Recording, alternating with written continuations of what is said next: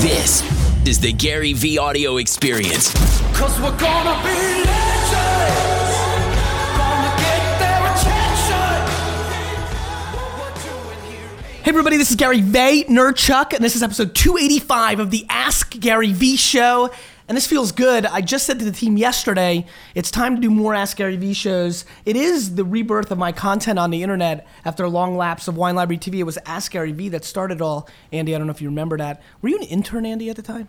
Were you even here when Ask Gary V started? Of course I was here. I was here before. It was I know you were here before D-Rock, but it was Stunwin. Oh, well, actually, D-Rock was just right, seated. that makes sense. Respect. But what were you, like, officially? I'd You were like a Calvin, right? become a full-time employee by that. Okay, God, I congratulations. don't know if D-Rock never met an intern. Yeah, D-Rock, did we have D-Rock just work for free? He made clouds and dirt. I know he did, which is very ironic. Frank, I'm so happy you're here. A lot of what I've been talking about on my show, and I'll let you introduce yourself in a second, has been modern day marketing, influencers, a lot of people emerging. I have a lot of passion for two things. One, I want to start making a lot more LinkedIn content.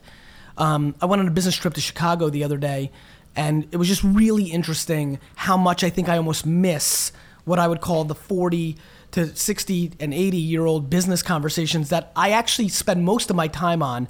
I think in general, a lot of people have lost their way in tried and true business practices in today's modern world. And when I saw your email in my inbox, I immediately was like, let's get this going. Let's get this on the podcast. I think this is going to bring tremendous value to many different audiences. And so thank you for coming up here. I know you're flying in and out from Atlanta. For the people who are watching or listening, please tell everybody who you are and a little bit of your origin story. Okay. First, it's a real privilege to be here. Thanks, Gary. And I love your podcast, and I love the energy you bring. It's just phenomenal. Thank you. I'm How did you stumble on it?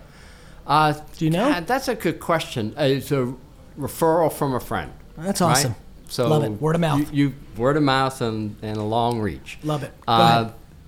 My background is most recently I was the CEO of the Home Depot. I stepped down in 2015. Before that, I worked at GE for a while, ending up as a direct report to Jack Welch, doing all the M&A activity for GE. I'm a lawyer by training, which is kind of unusual, and worked in and out of government, worked for President Reagan and President Bush, both son and dad. And wow. So very, very different. Where'd you grow up? I grew up in Boston, Massachusetts, and then Are you a traveled all Patriots around. fan? So sadly, I No, this is actually, I think- wondered whether to respond affirmatively to that, given that I listened to your show, and yes, I am a rabid Patriots fan, and remember, way back in the day, Boston. Yeah. It was the Boston Patriots. That's right. I actually, to show how old I am, I grew up rooting for the New York Giants because we didn't have a football. That's team.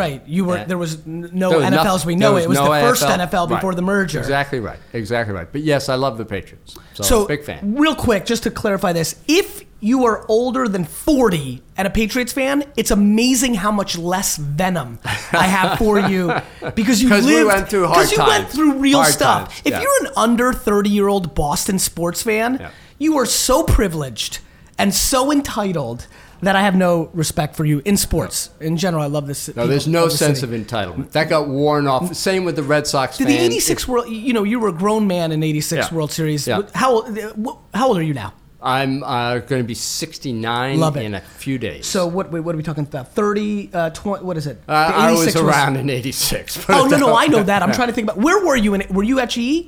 No, I was in Washington, D.C. I see. Did that just completely break your soul?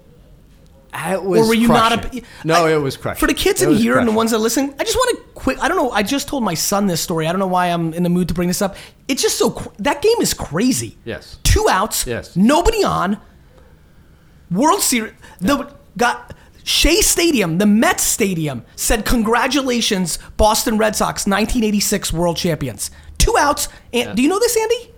Andy, 2 outs, nobody on. Red Sox were winning by 1 at that point, Yep, right? yep. Do you know the Bill Buckner play? Poor Bill Buckner. But there was so much happened before right. that. Thank you. That's exactly right. And you know what? after. And by the way, so to your point, poor Buckner, it's it's unbelievable because he had such a real good baseball career. Yeah, He was like exactly a real right. player. He was a real player. Like a real good Yep. player. And all that happening before that was all the good things that he had done. No. In the career, we're talking about like the multiple base hits, the wild Right. pitch. Yeah. There was a Yeah. wild pitch before. Yeah, Like exactly. it's way beyond that. Pinning it all on him was not fair. But there you go. It's Okay, so let's move on. So you like grew up the in penalty Boston, kicks in the World Cup. and now. and you grew up in Boston. What kind of kid were you? What kind of kid? Were Were you a good student? Reverse of your instance, Yeah. I worried about everything. Interesting. So major worrier. Yes. And retain that through the rest of my life. You know what's Worrier. funny about that? I actually love that you just went there. One of the things that I have to do a better job of, or something that I believe in tremendously that I'm trying to communicate more, is there's two very opposite ways to win, and I really think they're Yep. me and you, right? Yep. Like you know, it's the '85 Bears who beat your beloved Patriots by a God, quadrillion. this is harsh. Which is listen, Very tough. it's not that harsh. Yeah, You won a yeah, lot of yeah, Super Bowls. true enough. It's way more harsh True- for me. I haven't true even enough. been to one. 85 Bears, right? When I hear Warrior or lawyer by trade, like that's good because that's an extreme version of Yeah. a defense that leads to offense. Yeah. And what I am is like the Loyola Marymount like college team from the late 80s, early 90s that were winning basketball games 157 to 139. Yep. But But one of the things please. I learned Please. as when I became the CEO of the Home Depot, which was a very unexpected turn of events, but when I became CEO, one of the great phrases that stuck in my head was Colin Powell's "optimism is a force multiplier." Yes. And you learn that as a leader. Yes. That it's one thing to be worrying in your office and here's what could go wrong, but externally, it is optimism. And that's what drives the organization is here's the vision of the future, this is the vision we're marching towards, and you have to be optimistic.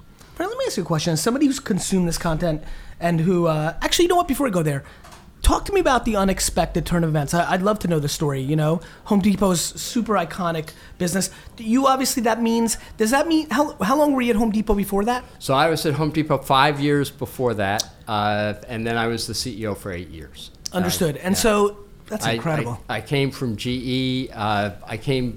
I had done M&A activity at GE. I then did the same for Home Depot and some other things.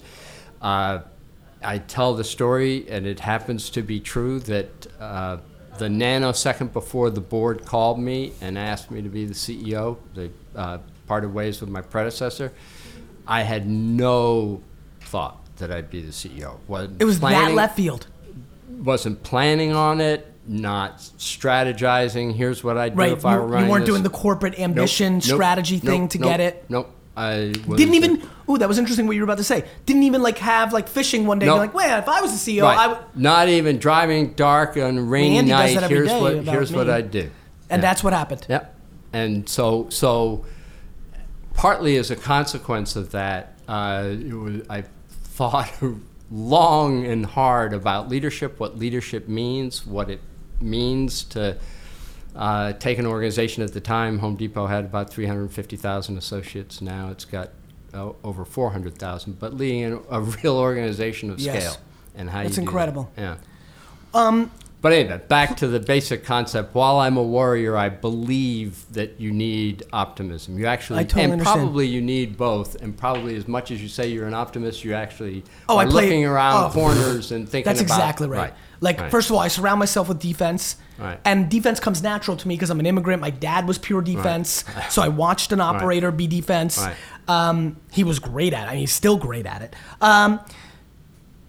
Well, what you do you- can't be in please- retail without worrying a little No. bit. Every day I mean, you're is taking on sales so every much day. risk. Yeah. Like what's really tough about the liquor business is that what Home Depot's advantage and other retailers have that we didn't is that because of prohibition, liquor in America became state regulated, Yep. which meant that you could only buy from specific wholesalers, which eliminated any of your leverage.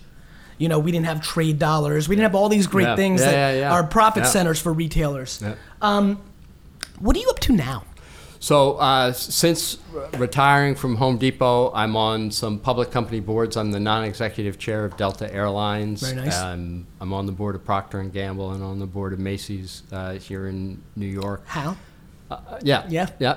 I do some nonprofit boards, and part of what has me so fascinated about the podcast world is producing a podcast called Crazy Good Turns, where we take people who do exceptionally kind things for other people and just highlight And when them did you for- start that? We started 2 years ago. And who's we? So the person I'm doing it with, his name is Brad Shaw, and he worked at Home Depot while I was there. And And was are in you the charge host of the show? communications. No. So no, I produce is a fancy word for saying I pay for it. I understand. That's I love it. I'm looking forward to checking it out. Yeah. But let me ask you a question. From your perspective, from your long, gifted career, what's the number one mistake? And now sitting on these boards, and I don't, it sounds like you've consumed my content, but I'm trying to think about where I talk. I don't go unbelievably deep into my passionate point of view of how vulnerable the Fortune 5,000 are in today's ever-changing environment. What do you believe at this moment is the biggest mistake senior executives, C-suite, or the influencers of the C-suite of Fortune 500 companies are? When I say that, what pops to mind first? The first thing that pops to mind is that great organizations, I believe, great organizations become great organizations because they're focused on their customer and they are the best at answering a particular customer problem, solving a particular Product customer problem, whatever fit, it is. right? As they get more successful and add people and add organizational structure, there's like some law of business physics that they start getting much more interested in the organization. Itself. And what's They good, go from offense to defense, and what's good for the organization.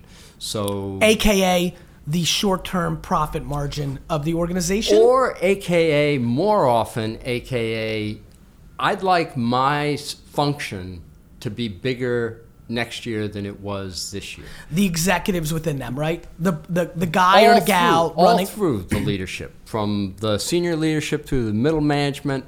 If you ask me, I mean, it's a fascinating thing when you look at incentives and how corporations run.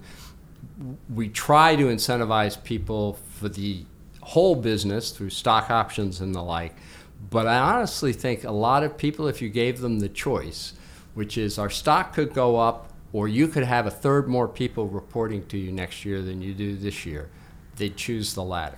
Because you believe, and I agree with you, that ego is grossly underestimated in the halls Yep. of the business world. Yep. And it's really easy to lose sight of the customer. It's just so easy to get absorbed in your own problems rather than your customers' problems. And you see it every day in businesses. And it's why innovative new companies steal a march. Of course. And they win. Because they come in religious about the problem of the moment. Exactly. Andy, give us the first question. Because I was feeling myself about to getting to a 40-minute rant with Frank. And I was like, you know what, let me break this up. Otherwise, I'll ruin the show. First question is from Brian Jackson. Brian Jackson. Yes. From where, or you don't know? No, let me pull up his profile. Sure. He is from Greater Atlanta area. All Okay. right. Brian Jackson. Insurance. Okay. He asks, what are the key differences that Frank sees between the corporate executive world and the entrepreneurship world? And Frank, before you answer that, how much time do you spend or have you spent in the entrepreneurial landscape? Oh, a fraction compared to. I mean, I have spent I started in an entrepreneurial world Environment, yep. as in a law Lawyer, firm. of course. I started my own law firm with a group of friends. Love that. But the bulk of my career has been with the corporate world. I think the big difference entrepreneurially versus the corporate perspective is that, at least for me, please. was One man's point of the energy. Yes. So I believe, regardless of where you are, large bureaucracy or an entrepreneurial world, you have to radiate out and have a lot of energy. You can survive in the corporate world without that. From what I've observed, you can't survive in the entrepreneurial world without that. There's just the headwinds. And by the way, I think, to that observation, I think the reason you can survive in the corporate world is you're starting at such a big base, Exactly. you're actually declining just as much as the entrepreneur. But Yeah. when you start with 1,000 pedals, Yep. versus 4, Right. when you lose 4 pedals, you're out. Whereas the corporation still has 996. Exactly right. I think that, it's funny, you led me to something that I've been thinking a lot about recently, which is nothing stands still, yet my observation of the Fortune 1000 is that they think it's actually still when what's actually happening is it's declining. They just can't see it. There are many sweaters that they wear that mask the outside temperature, and Yeah. they can stay warm even when it's getting very cold outside. So that's the biggest difference, because as an entrepreneur, if it's freezing outside, you know it's freezing outside, and you do whatever the hell you need to do to gather the sticks and light a fire. Where- and the company's Yeah, I apologize. Go not ahead. necessarily. Frank, where do you sit with technology? Like, how teched out or not teched out are you? Like, are you addicted to your phone? Are you mainly a Netflix watcher? Like, So mainly to a me. Netflix watcher. Personally, I don't know. I don't know where you'd put me in a 1 to 10 scale of adaptation to new technologies. What I can tell you from a business perspective is that you see everything in the world impacted by the new technologies and the new capabilities. You think about the Home Depot kind of world, building materials you wouldn't think of as, wow, this is going to be massively Disrupted. And yet, just consider the humble light bulb and what's happened to the light bulb and the amount of intelligence that's now in a light bulb. I believe, personally, Yep. a decade from now, this troffer overhead, people will kind of look at that the way we look at Couldn't agree gas more. lamp lit Couldn't agree streets. Oh, isn't that quaint? They had to put this in a troffer That's instead exactly of right. embedding the chips in the beam. 1,000%. Yeah. So, What about personally? personally, I watch Netflix. I'm What are you watching? So I'm peculiar on that. ahead. I watch foreign TV shows. So Interesting. And Swedish and Norwegian and Danish foreign TV shows. So I love that. Yeah, that's your style. Yeah. That's the beauty of Netflix. Yeah, that's the beauty of Netflix. I love that. A lot of. And what about email, texting, social media? Where are you at with that? So social media, when I was the CEO of Home Depot, I did a lot on Twitter. I'm Yep. a deep believer in the power of those media to say thank you to people. In fact, one of the things we're doing on Crazy Good Turns is in fact, we're launching it with this show, hashtag GratefulGram. Gratefulgram. Just taking the time to say thank you to people who've done extraordinary things. Frank, it's interesting you're saying this. I'm a big believer that negativity right now is dramatically louder than positivity. Right.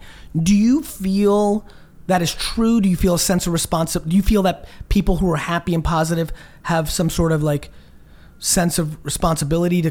Do you feel like it's an interesting human element? Like, what's your take on positivity versus negativity, optimism versus? So here I got lots of takes on this, and it is a Hot takes with Frank. And it is a passion, because in leading an organization of 350,000 people, Which is absurd. The most Andy's pissed about the 20 he's got. the most significant tool in a way of moving an organization is with positive recognition and celebration. People understand that in a way that they don't understand anything else. So if you give them a story about here's what success looks like, they can actually relate to that, where, memos that come from the corner office, everybody goes, who gives a shit? Nobody's reading them. Right, nobody reads them. It's the amount of money being spent in Fortune 500 land right now Right. on information in PDF and memo form that gets consumed by no one is staggering. Staggering. And so particularly starting as the leader of a company where no one knew who the hell I was, one of the things Because even though you were there, you were so not. You weren't personally branding. I wasn't. The organization wasn't. No one knew who I was. People were like, "What the fuck?" Right. Who is this guy? What about the street? What did the street do? Yeah. Who is this guy? No. Did you, Same. Wait, Same. real quick. Did you love that? Tell the truth. No. You were worried about it. Oh, no, absolutely. Yeah. Absolutely. So you No, didn't, in fact, you didn't take the my- point of view of like, cool, I'm underestimated, I'm going to rise like a phoenix and stick it to everyone. You took the, okay, I have 400,000 people. I have to get them to know who I am quickly. Otherwise, I'll be in trouble here. So my response to the board when they first called was... Are you out of your mind? I said, you need to take a day and think about this. You need to hire somebody who's actually understands retail much better than I do. And fortunately, and I need Who to was think the about whether force I of can the, do do it. you have a sense of who the force was on the board? That, Oh, sure. Our lead director, Ken Langone. I know Kenny. He is a force of nature. He's If you live here in New York... I mean, like, there was no shot that Right. wasn't the answer. I mean, I set that up for myself. Yeah. My father-in-law the other day was reading his book, Oh, I love capitalism. and he Awesome. literally, like, looks at me, like, 50 pages in. He's like, this is your book. Yeah, it's awesome. It was It's funny. a- The first time I met Ken in his office, all we talked about was that the fact that both of us sold flowers by ripping it out of the ground as 5-year-olds. That was our kinship immediately. Yeah, Ken is one of the. First off, he is one of the most generous people I have ever Period. met. Period. Because he cares about legacy. And he cares about people. That's right. So When you love people, it's easy. Loves people, and walking a Home Depot store with him was one of the great treats in life because every single associate he would put his arm around and really you'd feel that connection Yeah. with the associate. Yeah. So it was really Ken was the moving force. It behind makes that. sense. But anyway, so my theory on recognition and thanking people on the business side, I think there are lots of other Sure. aspects to it, is if or a Twitter photo or something like that, which I would do whenever I was in stores, is, gee, if I, as the CEO, do this and send you a note or we take a photograph together, first I'm recognizing you and Yes. specific about what you're doing well, but also you now have some self-interest in my being famous. So you know this from 100,000%. selling baseball cards, Yep. right? If I've got the signed baseball card of whoever it is, Yep. Carl Yastrzemski, I'd like him to do well because that I card have will be vested more interest, valuable, right? of course. So if I Frank- basically willed Kenny Lofton's career into existence. Sorry, Kenny. You know? There you go. Well, you Yep. got the basic principle. I totally That's the totally basic- understand. yeah. But I do think that there's too much negativity. I think that there is so much psychic return from being grateful and saying thank you to people. Do you believe people find what they're looking for? Yes. Me too. Absolutely. Absolutely. I think this is what we're Yeah. talking about. Yeah, I'm absolutely. fascinated by this. Like, in everything, there's good and bad, and like, which one do you want to see? Yeah, exactly right. It's exactly the class. right. It's Yeah. very, very interesting. Well, I love competition, sports, and everything. Yeah. When you were, let's talk about the last 2 years of being the CEO of Home Depot. How did you view competition? Who did you feel was a threat? Was it a secondary player like a Lowe's or thing of that nature? Thank you for that description. That's the truth. Yeah. Was it the emerging beast of an Amazon? It was absolutely Amazon. So And does that without- continue to be the case? Absolutely. Yeah, because Absolutely. I see it. Yeah. I've Absolutely. been Number meeting one with, competitor. it's interesting. I had a phone call the other day with a company where they were like, we're in trouble. All our business is being done at Home Depot. They've been great to us, but and this was a very smart Yeah. businessman. Yeah. They're like, rightfully so, they're going to private label. Yeah. They need their margin. And weird, I've listened to 3 or 4 of your videos, and I just started and this is a big company. It's not Yeah. like a kid with like, Right. 6 jars of jam. And he's like, we're doing Amazon now, and this is actually good. And I was like, wow. And then I started asking questions. I'm like, he and the organization is probably a 1.7 on the 10 execution on Amazon. Right. And they're already like, oh my God, this is the golden goose. And I'm like, wow, there's an 8.3 delta there. Wait till they actually understand what the hell this is. Yeah. Not knowing the company, but it should be the case that's a great time for Home Depot or any other retailer to have the discussion with that vendor on your future's better with us. And here's why your future's better with us, and here's how we'll make your future better. Well, you know with what's us. interesting? The inevitable channel conflict between retail. I mean, let's talk about Procter as a whole. Let's use Johnson & Johnson. Obviously, I Right. don't want to put you to Right. like that world. The inevitable channel conflict between them and Walmart and Target itself, while all the startups go direct to consumer in this new environment, is going to be one of the most fascinating business debates and battles of the last 200 years. Yep. I'm so fat. Like, I wish I was like a Canaletta and wrote books like this. I'd start now. The great channel conflict wars it's just going to play out. Well, it's the issues of channel conflict, the premium on innovation and focus on the customer. Yeah, but you know what's so interesting about that? And definitely the focus on the customer. That's all. Right. By the way, the attention to the customer is my religion. Yeah. It's all I got. Yeah. But Yeah. back to the first one, I will tell you one of the things that I absolutely believe is a vulnerability of the biggest companies in the world, which is they overestimate their internal R&D at times because they're spending so much on it. The problem is sometimes the other person on Andy K may not care that his shave is now 1/100th of an inch closer, even though Gillette spent $87 million on it. Again, not to get in, but it's obviously a value question. That's and right. Is your innovation bringing the consumer the value? And I think that's right. And I think unfortunately people look at, these big companies who I'm desperate to help as well, they look at how much they're spending on R&D versus the reality of the value prop to the consumer. Yeah, whole nother topic that we could go for hours on, which is how do large companies innovate? How do they think about innovation? Yeah, it's LinkedIn. And it's going to be a big. Do you use big LinkedIn? topic. I do. Do you consume content on LinkedIn? Or do you use it more to reach out or answer email, or like how do you use LinkedIn? So I use LinkedIn frankly much more passively. Yes. So what do you use it for, if anything? Searching for people that I want to contact or people who contact me. Yeah. Because it's a. How often will you look at LinkedIn? Once a week? Once a day? Once a week. Once a week. Once a week. What about email? All day? Email. I try to discipline myself and not spend too much time on it, but yeah, I'll certainly in the morning. Early in the morning and at the end of the day, try to deal with emails. Andy, question. This is a little bit of a long-winded question. No worries. Dave met you in person. Should we give Andy the mic, maybe? Yeah, Andy, grab the mic from. Dave Kletch in Albuquerque, Enterprise Sales Director at CenturyLink. I worked at HD back when Bob Nardelli took over and brought in people into what they called the SLP program. Bob came in during a time of transition and change was not as widely accepted as had been hoped.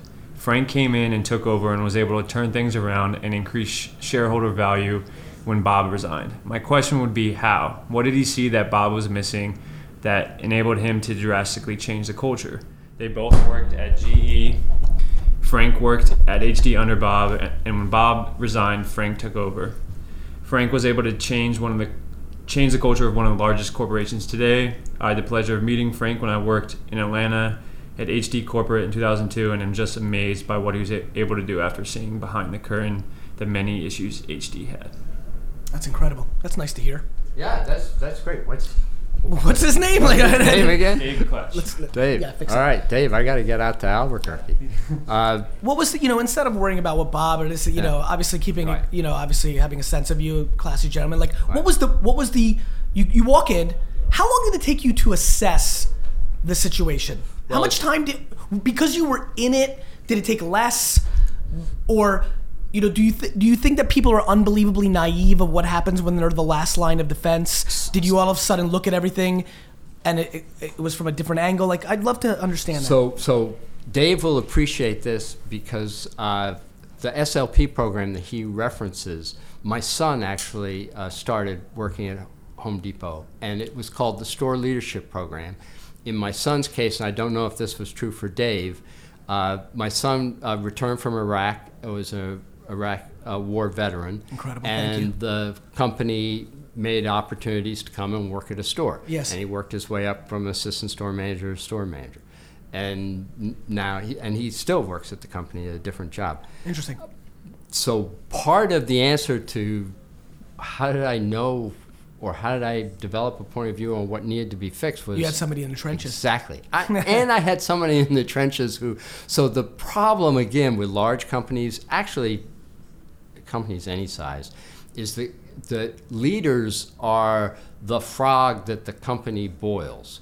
So gradually everybody molds themselves to what they think you as the leader want to The hear. end. And you stop hearing what you need to hear, and people just know that it's in their self-interest. If you say how things going, it's in their self-interest to say, Gary, they're going great, you're awesome, please go. I mean, they just... Can I ask you a question? Yeah. And Because I'm anyway, so really- my son would tell me I what was apologize actually to interrupt, going on. but I have to ask you this in question. because boy, do I like a lot of things coming out of your mouth. I'm starting to really understand why you like my content. Yeah. Reviews. What do you think about reviews? You mean on the internet? No, I mean a company reviewing its own employees and the process of. Oh wow! All right, so that's a whole nother that's a whole nother discussion.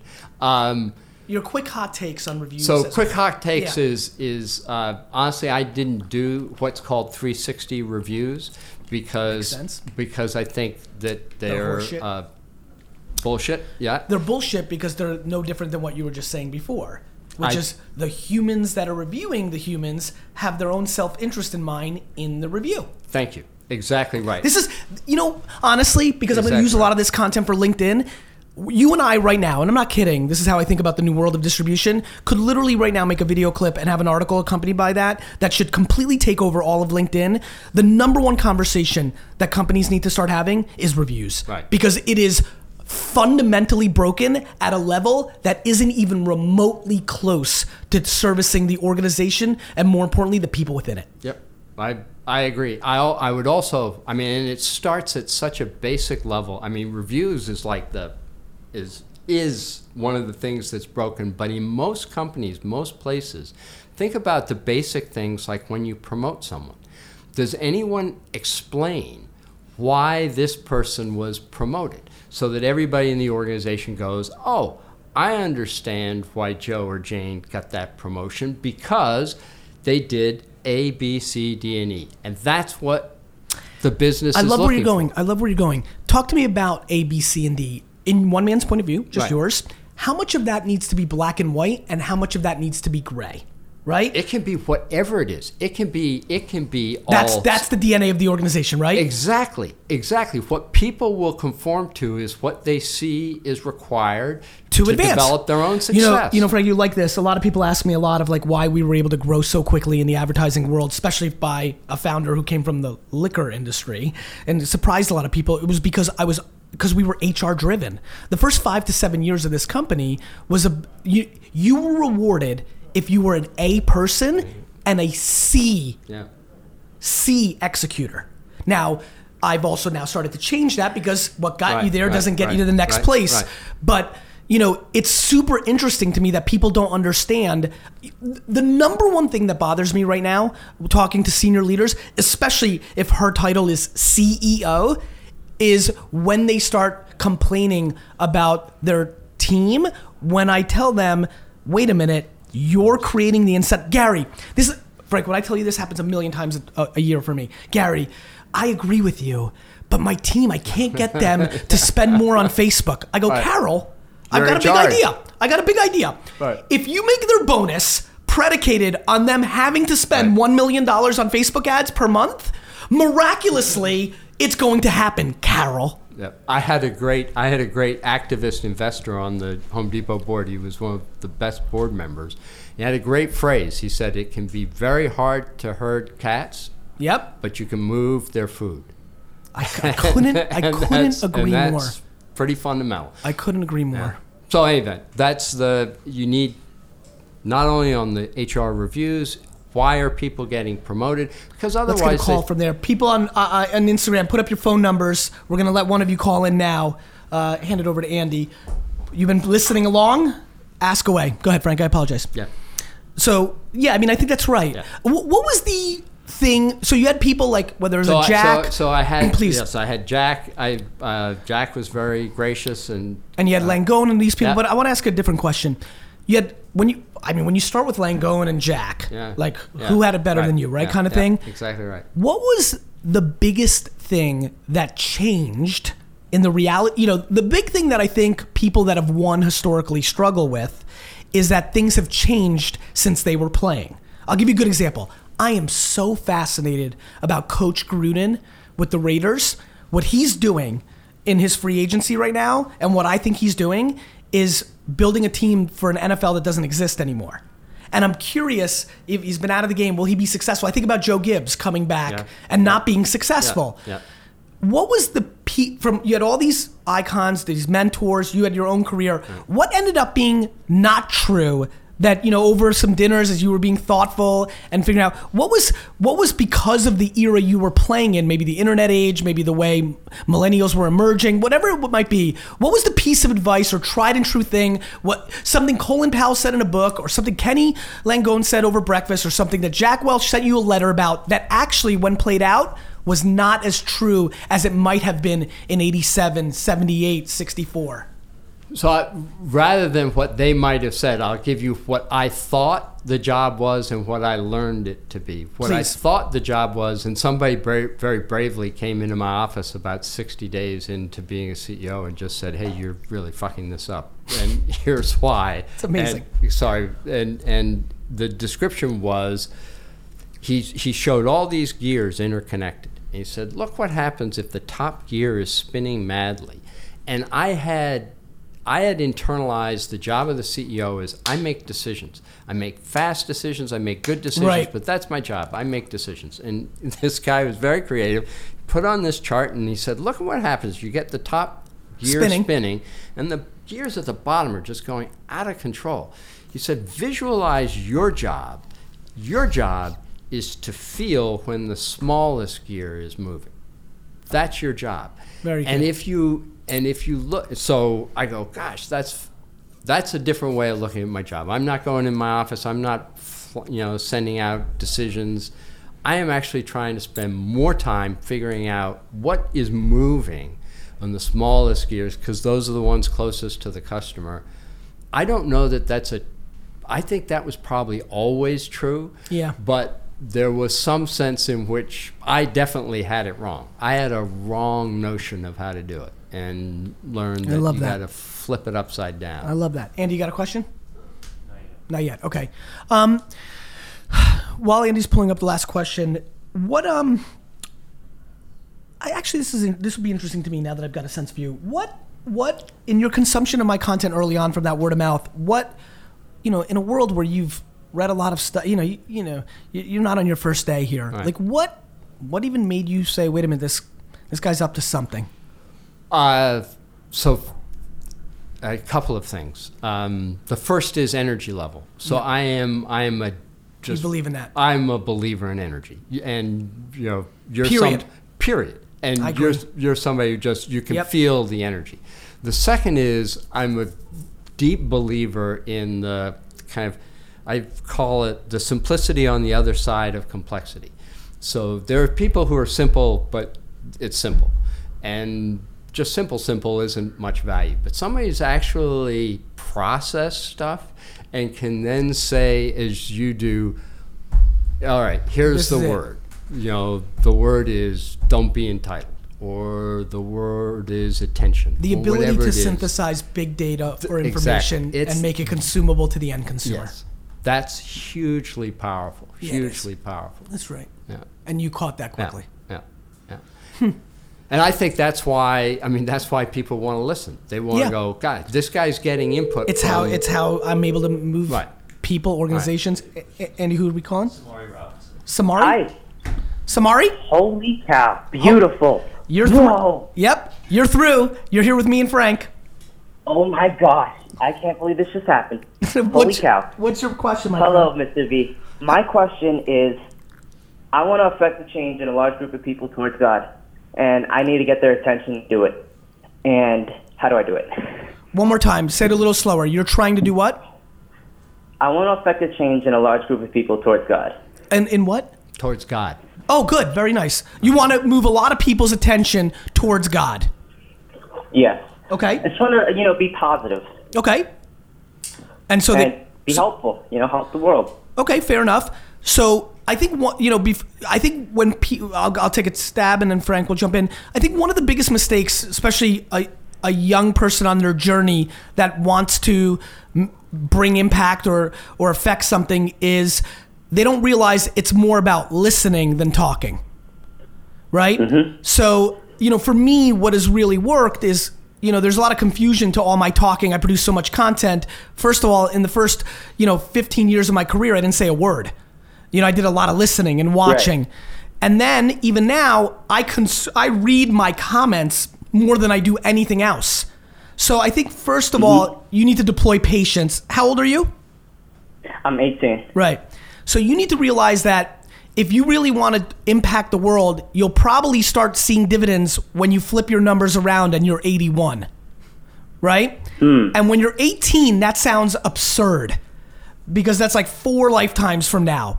But that is the reality, my friend. Like if you were calling our show right now and saying, I want to change the world, I want to bring impact, I want to bring positivity, I want to turn people towards God, that's amazing.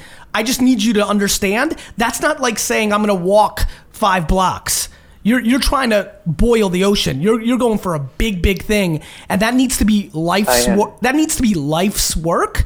And if it's life's work, you need to be patient and realize that at 36, which is double your age now, you're a child. Frank laughs at 36 years old. That's a baby, you know? And so I would say patience and listening are going to be your 2 pillars. Frank? That's great. That's a great response. Patience and listening. And I think the modeling the behavior that you want to see in others. So set the example. Yeah, set the example. My friend, can I ask you a question? Yes, sir. Why? Well, I want to do it because I want to be helpful. I want to leave a legacy when I die. You know? That's your selfishness is, because the selfishness is the key, right? To me, I'm always curious about one's selfishness when they're being selfless, right? Like for me, I was so overloved by my mother.